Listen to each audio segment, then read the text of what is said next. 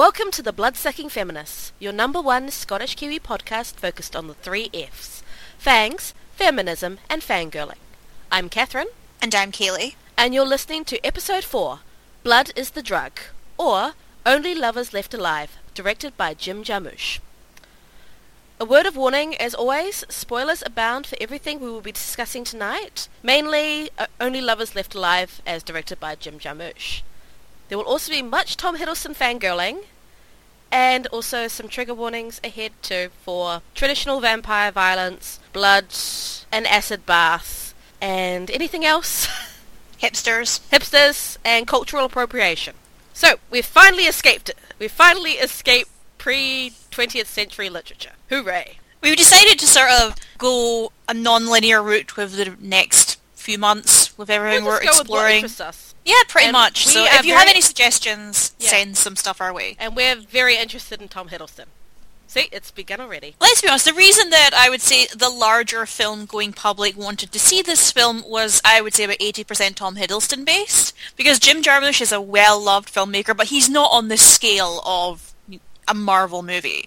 He's a man with indie sensibilities through and through. He made Dead Man, which was the Johnny Depp film, which is described as being an acid western. He made Ghost Dog, The Way of the Samurai, where Forrest Whitaker is a samurai assassin for the mob. But Only Lovers Left Alive is by far and away the most mainstream effort he's ever made. Not just because of the casting, because of the sensibility of it. This is the tail end of the 21st century vampire craze, but I think it's the beginning of the vampire resurgence. Because these things come in cycles. Vampires never die, they just go into their coffin and sleep for a while. Or in this case, they go to their really, really amazing couches. Or their beat-up house in Detroit. It's a very Only visual... Lovers Left Alive it's a very beautifully visual movie. Which you expect with a Jarmusch. Yeah, it's interesting. I mean, we talk a lot about the male gaze in film, and then the female gaze. But the thing that's getting gazed upon sexually is the instruments. Oh, yeah. There's a scene where Tilda Swinton breasts and naked Tom Hiddleston just curved slightly enough you can't see anything. You know, the traditional, we can't show that part posing. It's more to show that they're not breathing and not moving than they are anything naked. Which I think is a very interesting choice, because nudity in these films are often extremely sexualized, but as I was saying before, it's the instruments rather than any of the naked bodies of the characters. Well, except for Tom Hiddleston walking around shirtless all the time. But, again, it's not that traditional male gaze. Whether it's just part of the nature of the thing, or did it feel weird doing that to Tilda Swinton, or if it's just part of the aesthetic. I think it's an aesthetic decision. Yeah, One, of course because I don't think Tilda Swinton would have given a shit, because it's Tilda Swinton. Yeah. But here, they're very much romantic figures, but it's subverted in an interesting manner. So the leading pair, the lovers of Only Lovers Left Alive, are called Adam and Eve.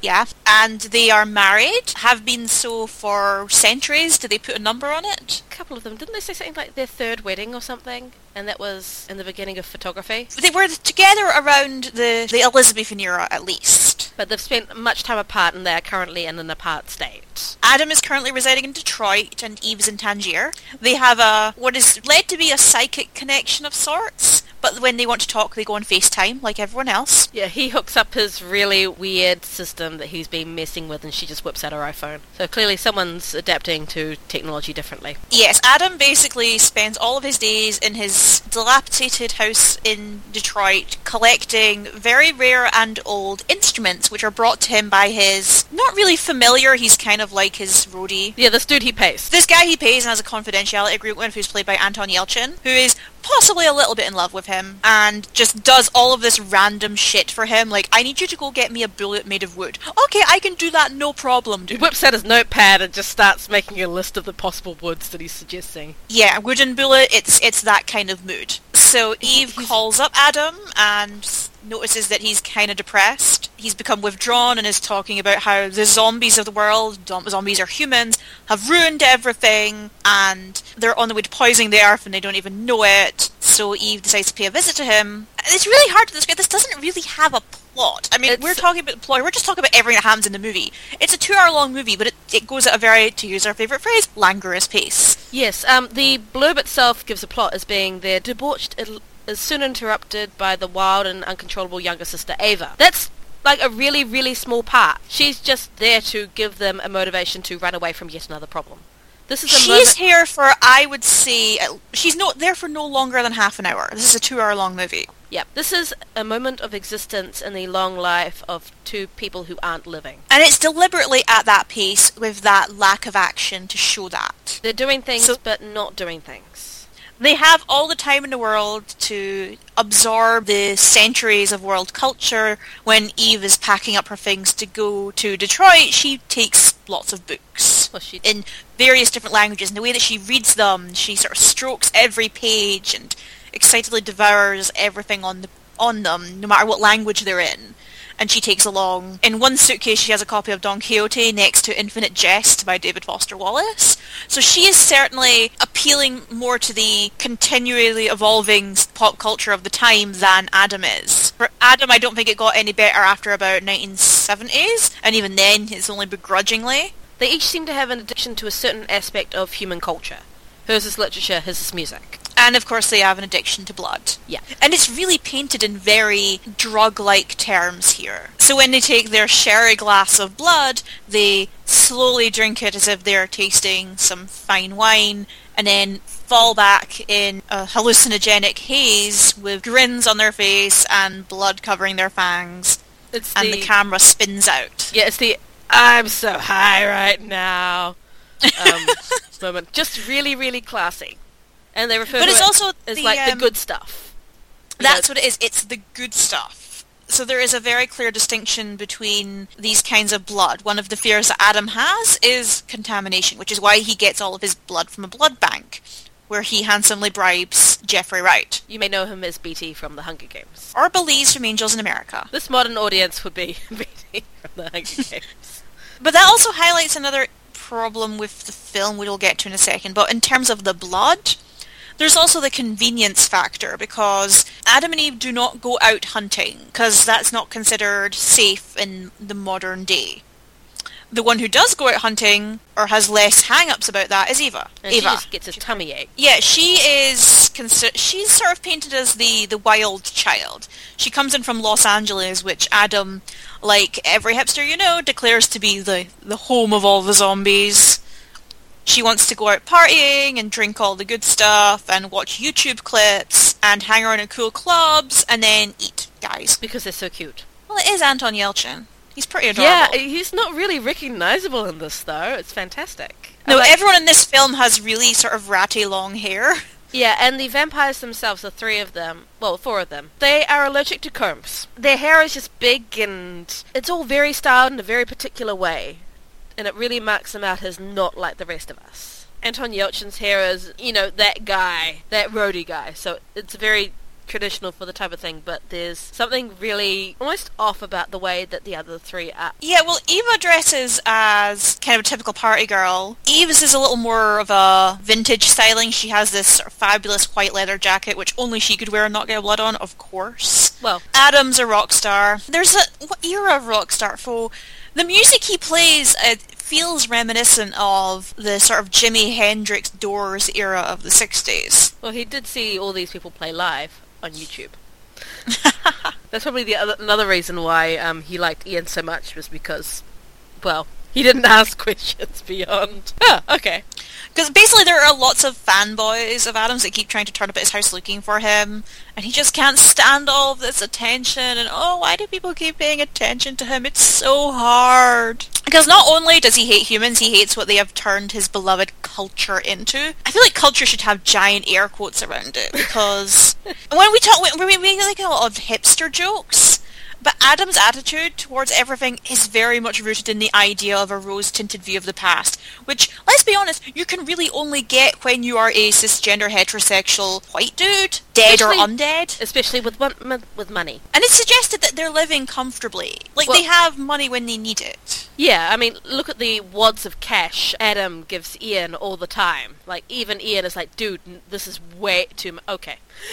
And Eva shows that they have multiple passports and multiple credit cards. And they can afford to fly first class out that night. It's that level of money. That really highlights the huge discrepancies between the life that Adam is able to live and the life that everyone else in Detroit is currently living. Yeah. Because this is 21st century Detroit. It is a city of mass poverty, mass unemployment, and the population, according to the most recent demographic numbers, is 80% black. Yes, and the black people in this movie are in the hospital. They're not in the clubs that he chooses to go to. They're not the fans of his music. And when you look at the wall that he has in his house, which is clearly his great cultural influences, there are people of colour on that wall, but they are greatly outnumbered by white men. Yeah, I think at first glance I saw like one woman. There's probably more of them, but only one that really stood out. I think I saw Louis Armstrong on the wall, but I would have to double check. But you see people like Einstein and Tesla pose on there. That very distinctive Poe photograph. Yeah, for a man whose sensibilities are so rooted in this idea that the mainstream is terrible, he has really mainstream tastes and influences. Well, here's the thing, he doesn't think cis-het white guys is mainstream. He doesn't see that... And I guess when you're undead... Well, I mean, it's more like he doesn't see that as anything beyond his normal. He's seeing that as his default, like so many do. That does open up the question of whether or not the film is aware of this, because I couldn't entirely make up my mind. There are moments where Eve really does just tell Luke snap out of it.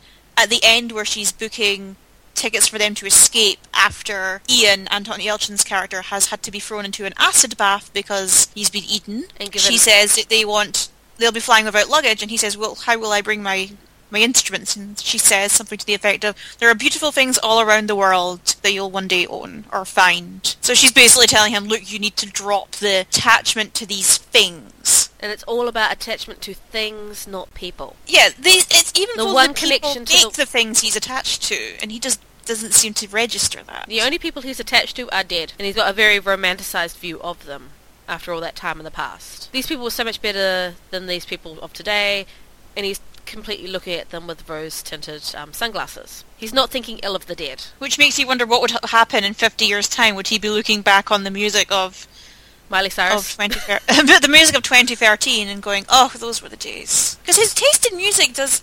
Well, we get hints of it with some of the records that they play, but it's a reasonably eclectic mix. They are certainly absorbing a good selection of things. You see that with Eve's collection of books. Yes, and she lives in a house, in a place in Tangier, which is just piles and piles of books. They line the staircase. It looks beautiful, whereas with Adam, the few books that he does own are just sort of carelessly tossed around the room. And everything, he complains about the way that the zombies put everything together, all their technology together, and yet he's doing the exact same thing. His wires are everywhere. If you look at his the way that he listens to music, or the way that he talks to Eva, he's deliberately set up a FaceTime way that is... It's like those people who convert everything back onto video, because, video feels more authentic or something like that. No, it's just fuzzier, okay? There's nothing worth watching there. Yeah, he's complaining about the humans doing the same things that he does. It's just cool and okay when he does it. Yeah, he has descended into a form of self-parody, but I don't think he realises that, whereas I think Eve has, but doesn't entirely have the heart to tell him. Yeah. Because there is real love there. I mean, these two have chemistry. Yeah, and she's obviously very concerned at the idea that he is trying to take his own life, or at least thinking about it. Because she finds the gun with the wooden bullet, and she immediately calls him out on this. He's very much... And ultimately, he does leave with her. He's very much the follower in this relationship. And I think part of that comes down to what we've discussed earlier.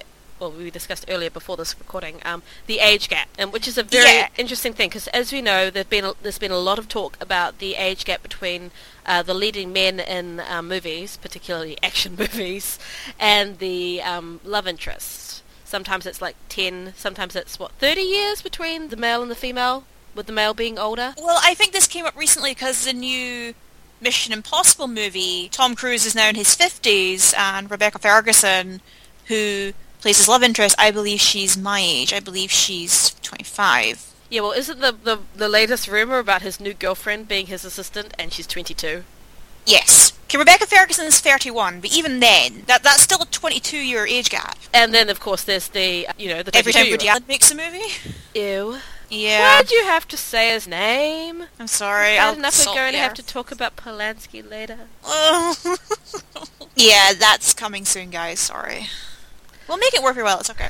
There'll be musicals. But here it's such a fascinating example because in universe and out universe, The woman is older, she's wiser, she's more responsible, she's more interesting, I would argue, and she's the one that has to tell the man in a relationship, look, you need to get your shit together, darling. So, out of universe, Tilda Swinton's about 20 years older than Tom Hiddleston? She's exactly 20 years older. Yep, not that she looks it. Because she is a vampire. No, we decided, because she's from the Highlands, she's what again? Well, she's a lean and she. She's a lean and she. That would explain it. She's sucking the life out of all the directors and stuff. Go back to our Carmilla episode for more information. And then, of course, in universe, she is centuries older, and so she's at a she has lived more of a life. Yeah, she's at a very different stage of her life, and there's not much actually in here about a vampire mythology, so we have no idea except that we know that you have to be turned, so it's not a case of you're born this way or anything. But so and also being 20 years older physically, she would have had she's had a very different human life. Plus, she has a role as a woman in a previous time in history. I think she's had time to loosen up a little bit. Yeah. She's less concerned with the ins and outs of the quote-unquote zombie life. She doesn't see it as something really to necessarily look down on. I think there's certainly a slightly condescending element there. There's certainly pity. Yeah, but she's not actively resenting them. Yeah, they're cute. They make things she appreciates, and she appreciates them for that, but she doesn't appreciate them as anything other than the creators and the source of food. She appreciates what they do, not what they are. And I think that's the main contrast between the two. Whereas Adam doesn't even appreciate what they do anymore now. He just whines about this generation. The irony. Yeah, he just whines about this generation that needs to get off his lawn. And he doesn't see the irony in complaining about the way that they sort of cannibalize one another while he is appropriating everything that they do. Not to mention as a white guy in Detroit. Yeah, not to mention that as a vampire, his role is to consume humans. There is that, obviously, as well. Jim Jarmusch is just going over his head. Jim Jarmusch had a really interesting quote, which I think really exemplifies this film and also Jarmusch's career in general, and it's related to appropriation, so I'm just going to say it here. Sure. Nothing is original. Steal from anywhere that resonates with inspiration or fuels your imagination. Authenticity is invaluable. Originality is non-existent. And don't bother concealing your thievery. Celebrate it if you feel like it. So one of the things that Jarmusch is known for is this level of, that kind of cross-level appropriation. So in his film Dead Man, which is a western, there's the character Johnny Depp plays, whose name is William Blake, not that William Blake, who goes out west to find a job, is sort of kicked out without getting a job, gets shot, and spends the rest of the film slowly dying in the care of this Native American character who is deliberately created to subvert the expectations that you have about Native Americans in Western films. Mm-hmm. So he is by far and away the smartest person in the film. He genuinely thinks that this Blake is the William Blake, because it just doesn't cross his mind that the two people would have the same name. It's a really fascinating film, actually, if you're interested. It's a film where Johnny Depp is bearable. It features a really fascinating Native American character, and it features a surprisingly creepy villain who eats people. And you know how I feel about my villains who eat people. They're sexy. Oh, he's played by Lance Henriksen in this one, so he's definitely not sexy. Jared Harris is in it. He's good looking. That's a different topic. And one of the other instances of this with Jarmusch is a film called Ghost Dog, Way of the Samurai, where Forrest Whitaker plays a samurai hitman for the mob. Because why not? So this movie is basically, not only is it a samurai movie, it is a mob movie. A mafia movie. It is a fascinating exploration of loneliness and solitude, and it features a hip-hop soundtrack, because of course. Yeah, music is definitely a big part of Only Lovers Left Alive. Oh yeah. With the appreciation of music, the dislike of music, the relationships that people build based on music. One of the reasons that Ian, Anton Yelchin's character, continues to stick around is because he's a big fan of Adam's music. And Adam doesn't seem to get that at all. He genuinely doesn't seem to understand the pleasures of creating something that makes other people happy. Yeah, there's a selfish element there to it. He creates for the sake of creating. He doesn't care about getting credit. That's why he even gave some of his work to famous music writers. Was it Tchaikovsky? No. He does give it around to other composers. I can't remember which one. Yeah, but there is a definite statement of that he wrote a string quintet thing or something like that he gave to some composer. Yeah, but also the names that they pick for one another during these times. So when Adam goes into the hospital to pick up his blood supply, he wears a badge saying Dr. Faust. And when the doctor in there is Dr. Watson, by the way. Yes, and when Eve is booking tickets for one of their flights, her passport says Daisy Buchanan. Yes. And then, of course, there's Christopher Marlowe. That Christopher Marlowe. Yeah, as opposed to that William Blake.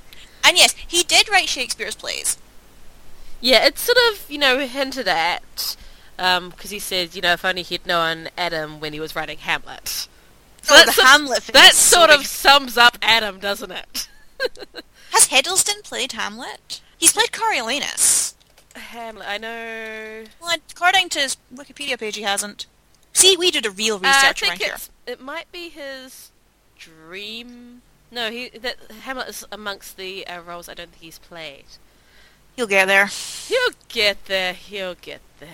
There is one element of this film that I find really interesting with the vampire mythos, which there isn't a single mention of religious imagery or text in this story. The religion is the religion of music and culture. Yeah, the creations of man are his religion, which is kind of ironic because he seems to hate those zombies for even doing it. But, there's no mention of God, no crosses, no churches. What we get instead are long night tours of the crumbling, semi-abandoned city of Detroit. Yeah, there's no religion. Garlic is briefly mentioned as something they're not really allergic to, like an old wives' tale. Mm-hmm. The sun is definitely a big thing, because they make a big deal about tucking in for the day. They have to have night flights arriving in and out. But you don't necessarily have to be invited into the house, but it's just considered good manners. Good manners, but also bad luck if you don't get invited in. Yeah, so there's an element of superstition still there. And she seems to believe the superstitions more than him. Because he's a man of science. But that might be tied to her age as well, because Ava's response to all this is sort of a snort of derision, and I can't believe you still believe all that crap. Adam is very much the man of science, the man of logic and reason. Or at least he thinks he's that guy. He thinks a lot about himself. Yeah, because, he's built a lot of technological things. He sort of seems to worship at the foot of Tesla. Of course. And he talks a lot about, they talk a lot about his love of science and the way humans hate science. And I was like, oh, come on. It's again that worshipping what the humans have created, but not the people themselves. Or at least the old humans he's okay with, but not the modern ones. And defining them on very black and white terms. There is only bad humans doing bad things. You don't really get to see the nuances of history. Because history is basically how you see it, or it's written by the victors. And the victors had Shakespeare writing those plays and not Marlowe. Can I just say how much I really hate the Shakespeare truther movement? That is some classist bullshit right there. Oh, Shakespeare couldn't have written his plays because he didn't have a university education. Screw you! So I mentioned earlier about the lack of a very obvious vampire mythology. There's the basics there. They drink blood, they're obviously immortal, and they don't like the sunlight, which is one of the more recent developments, and I say recent, referring to Nosferatu. The thing that's interesting is the gloves, which is... So for those of you who haven't seen the film or somehow didn't notice this, whenever they leave the house, they wear gloves, and they make a big deal of taking the gloves off of each other. There's an intimate act between the two of them, Eve and Adam, not Ava and Adam, where they take off each other's gloves, and it's a very romantic and sexual element. And then Ava comes along and, tries to get Adam to take off her gloves, and it's like, back off. And that's sort of Eva's role. She's there to try and she's trying to worm her way between the two of them. She's of a different generation. She's there to cause trouble. She's a catalyst for the stage of their lives, forcing them to move elsewhere. She's there just trying to live as well, no pun intended, because she hasn't got to that stage in her life, which I feel there must be the roller coaster element of it. Which, this is the greatest thing I ever have, all the time in the world to do everything I want. Oh, this sucks, I'm so lonely, and solitude, and humans suck, and then back to, hey, actually this is pretty decent. She's enjoying her own life. She lacks the maturity that Eve and Adam think they have, but she definitely lacks their restraint. Whether that actually ties into maturity is something Eve and Adam would probably argue about with me. Because for all their age, they're still very immature in the way that they handle things, well, they treat things in the world around them. And I say that as a grown woman of 28. They're like young people who don't want to pop their bubble around them and see the world as it actually is. You know, he sees the zombies and all the terrible things that humans do, but not the goodness. The way the people who are trying to change themselves and the world. It's all bad. Nobody's creating anything good. Nobody's doing anything good. Humans all suck. Ava is just... She actually is interacting. She is doing some appreciation. Okay, she, as I said, she lacks a lot of restraint and ends up eating poor Ian. And ends up with a very bad tummy ache. Which is probably one of the funnier moments in the film for me. That she's like, ugh. And gets angry when they kick her out. But in doing so, she sort of reveals the zombie nature of Adam and Eve.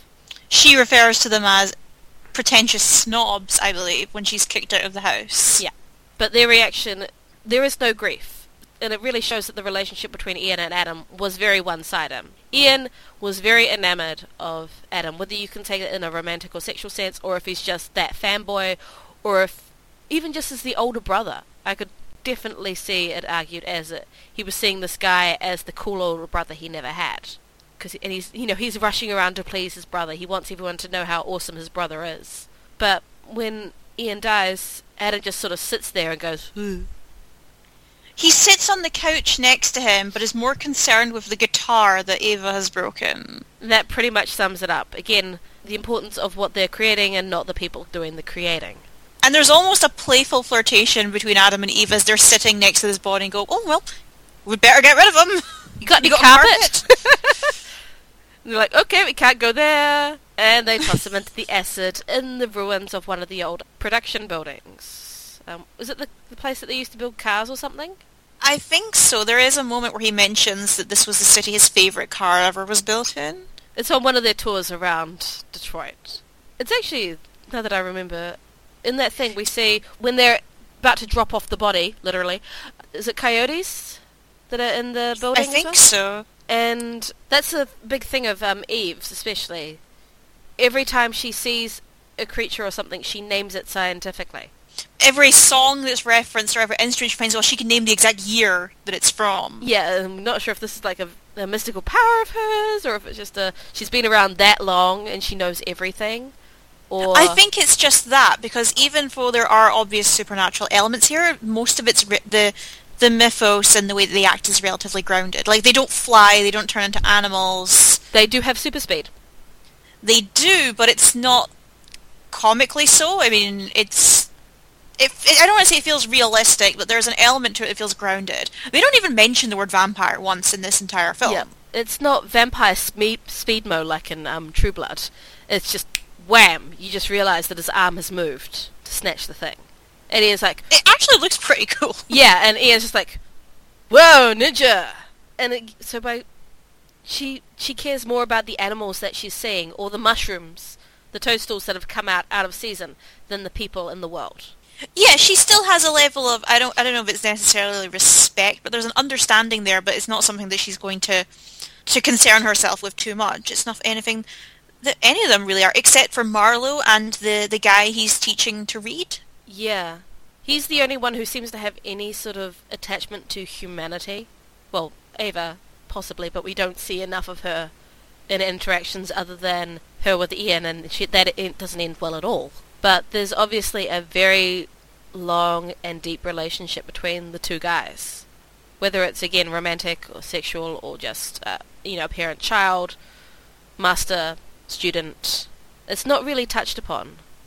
They sort of make a reference to Christopher Marlowe having some sort of history with a male partner, but it's just a slip in the background type of thing. The only sort of sexuality in this movie is between, Adam and Eve, and then the young lovers they attack at the end. Everything else is the sexuality and sensuality of music and culture. Ava and Ian, it's just food.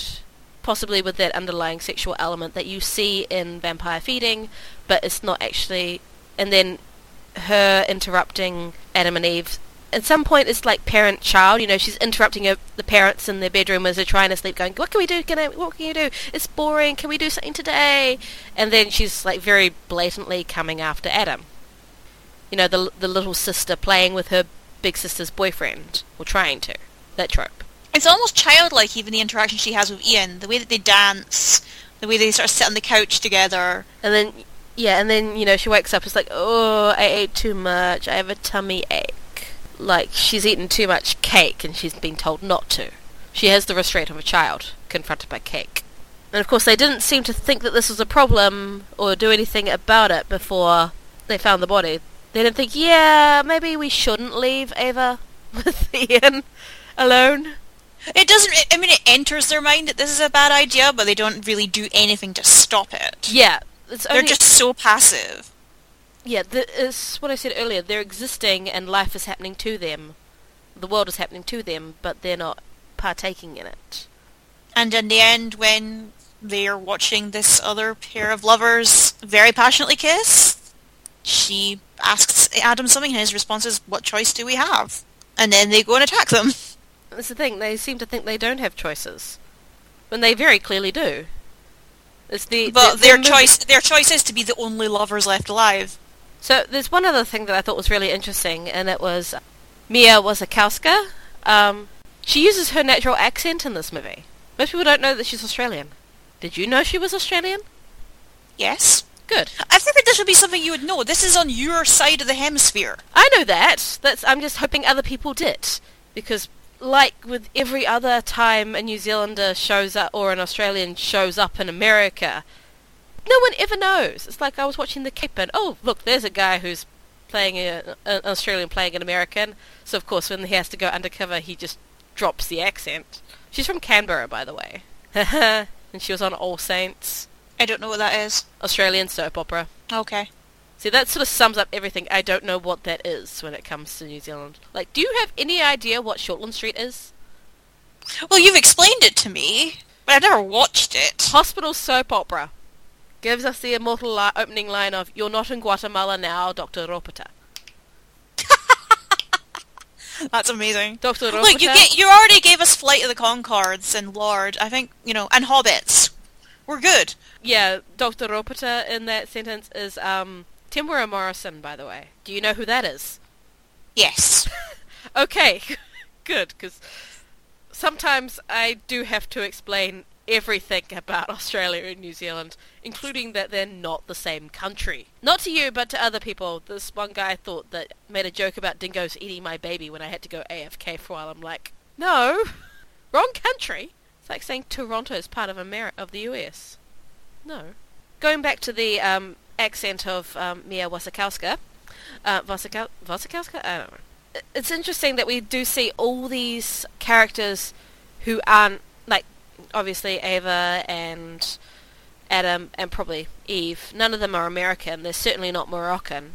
So again, it's that consuming of culture that is not their own. Eve sort of worships everything about Tangier, but still walks around as someone who can travel just about anywhere and not be the outsider, at least physically. She's an attractive older white woman, which gives her a certain amount of status. Not as much status as Adam, but certainly a lot more than some other vampires might be experiencing. We don't really get to see her interacting with anyone other than Marlowe and his companion / student / possible lover. / blood source. He's a man of all trades. We see her walking through the alleyways of Tangier, and there are men who are, I think, trying to potentially pick her up or sell her something. Possibly the both? When Adam comes to Tangier, he says he's got the stuff he needs, and then Adam very threateningly says he doesn't. The guy steps back.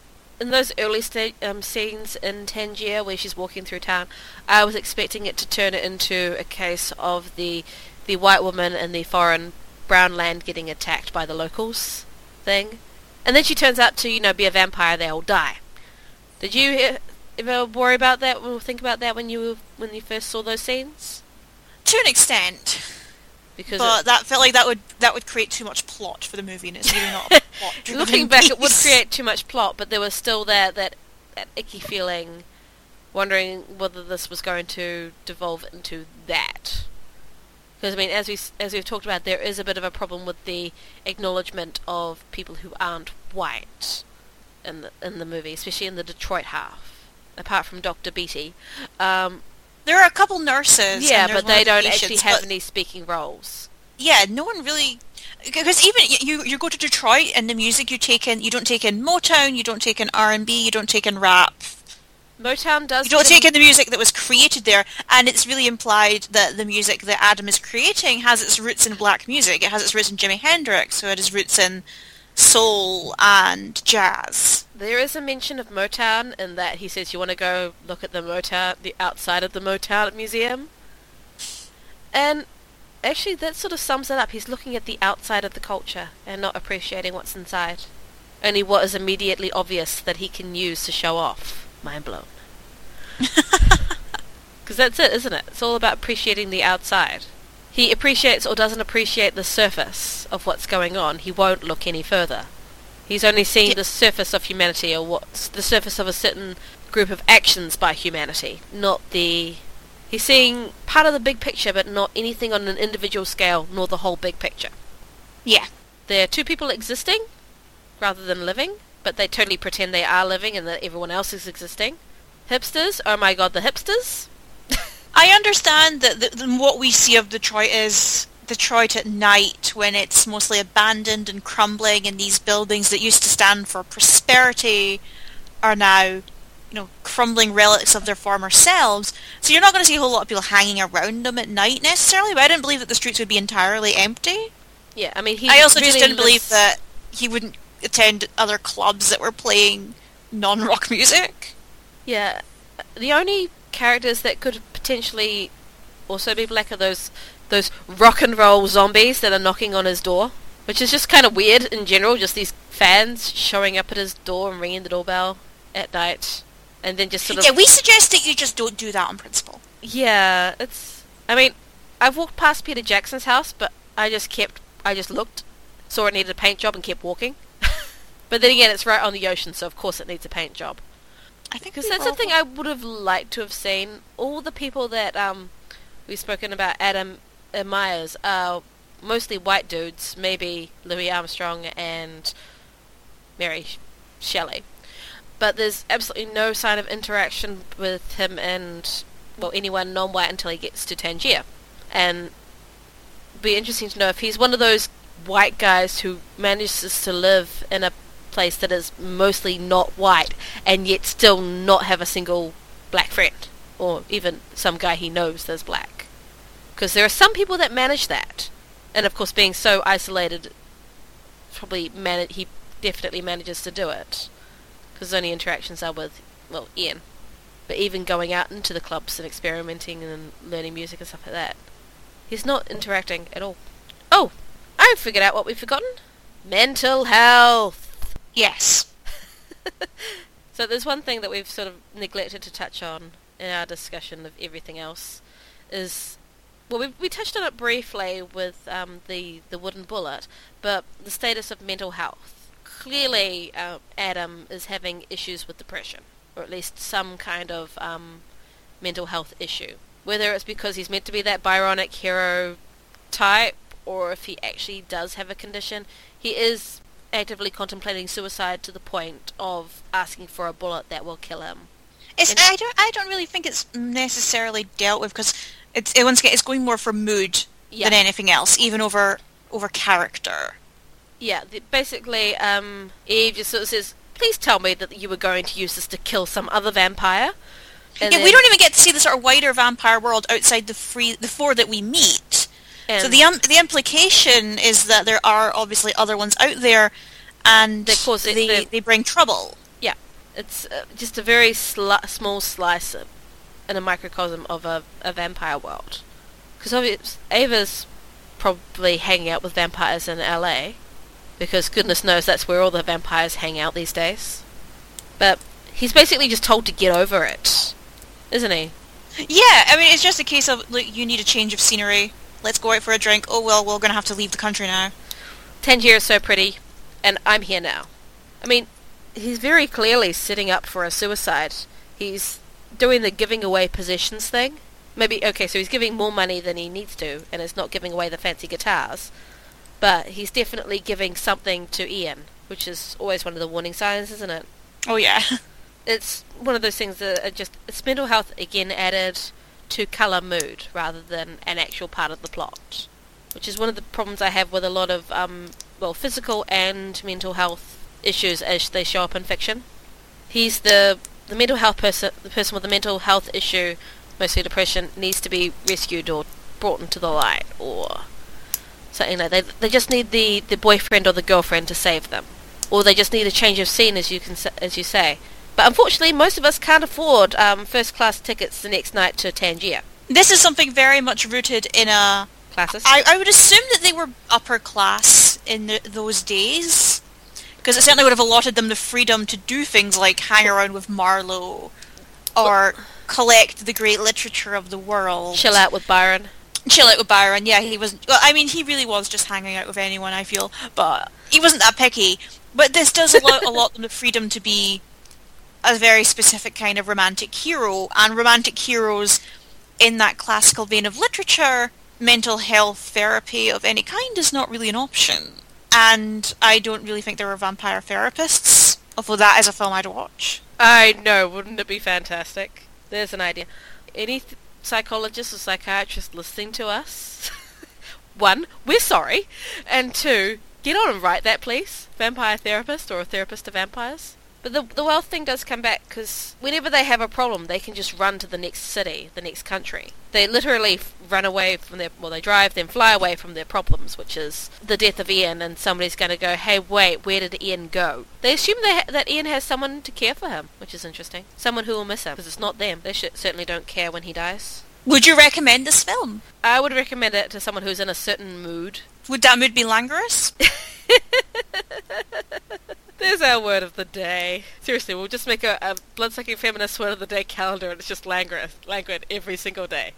Except for September, which is just chagrin. Yes, I would recommend it. Obviously, take your time with it. Don't go expecting big, epic vampire plot. Do expect angst and brooding and Tom Hiddleston. It's a mood piece. It's a mood piece that happens to be aesthetically very pleasing. Yeah. On every level. Yeah. Don't come for the plot. Don't even come for the dialogue. Some of the best bits don't have anything being said or done. Do come if you want to learn about Jack White Childhood House, though. What about you? Would you recommend it, or do you have any recommendations on how you should watch this? No, I definitely think it is a film to go with your mood. It's a must for Hiddleston fans for obvious reasons. It fits very well into the Jarmusch canon, or at least the Jarmusch films that I have seen. If you're looking to get into his films, I think this would be a really good starting place. It's certainly the most accessible of his films. Yeah, probably most likely to find that one at the video store. That is true as well. I definitely recommend it. If nothing else, it's beautiful to look at, it's beautiful to listen to. The soundtrack to this thing is gorgeous. Jarmusch knows how to apply music to his films really effectively. Yeah. But if you're interested in seeing that particular trope of the Byronic hero, the romantic loner, because it is so common, if you really want to see it with that particular edge of potential subversion / analysis of the cultural appropriation within, give it a shot. I think that's something that it's a little more ambiguous. It's one that you're kind of invited to make up your own opinion about. So check it out and make up your own opinion. It's 2 hours long. It's available pretty easily, I believe, on Amazon streaming services. I watched it on Sky Anytime if you're in the UK. I don't. It's on Netflix. Yeah, I have the DVD. Because people still buy DVDs. Yeah, I don't have a Blu-ray player. And one last thing, if you want to see a very Lee Pace looking Tom Hiddleston, this is also your movie, because he really does look like Lee Pace in this one. I mean, if you want proof that Tom Hiddleston can pull off any terrible haircut, then check this out. I mean, we've all seen the Loki hair, which is bad enough, but here it's dry. Yeah, it's Loki on a really bad day. And we know Loki's had some bad days. And I think that's us. Yeah. So once again, thank you for listening to us ramble on and on about anything and everything to do with vampires / Tom Hiddleston and the occasional bite of feminism. Our next episode, I think, will be the Twilight episode. Who's looking forward to that one? The results of that podcast will surprise you. Yes. These two podcasters read Twilight. You won't believe what happened next. Thank you for listening to this episode. Blood is the Drug, or Only Lovers Left Alive by Jim Jarmusch. If you aren't already subscribed to us on iTunes, please do. We would love for you to go through our back catalogue. Also, come visit us on our website, bloodsuckingfeminist.com, and chat with us either on Twitter at bloodsuckingfem, Tumblr, bloodsuckingfem.tumblr.com, or send us an email at fangmail@bloodsuckingfeminist.com. That is fangmail with a G, because we are terrible punny people.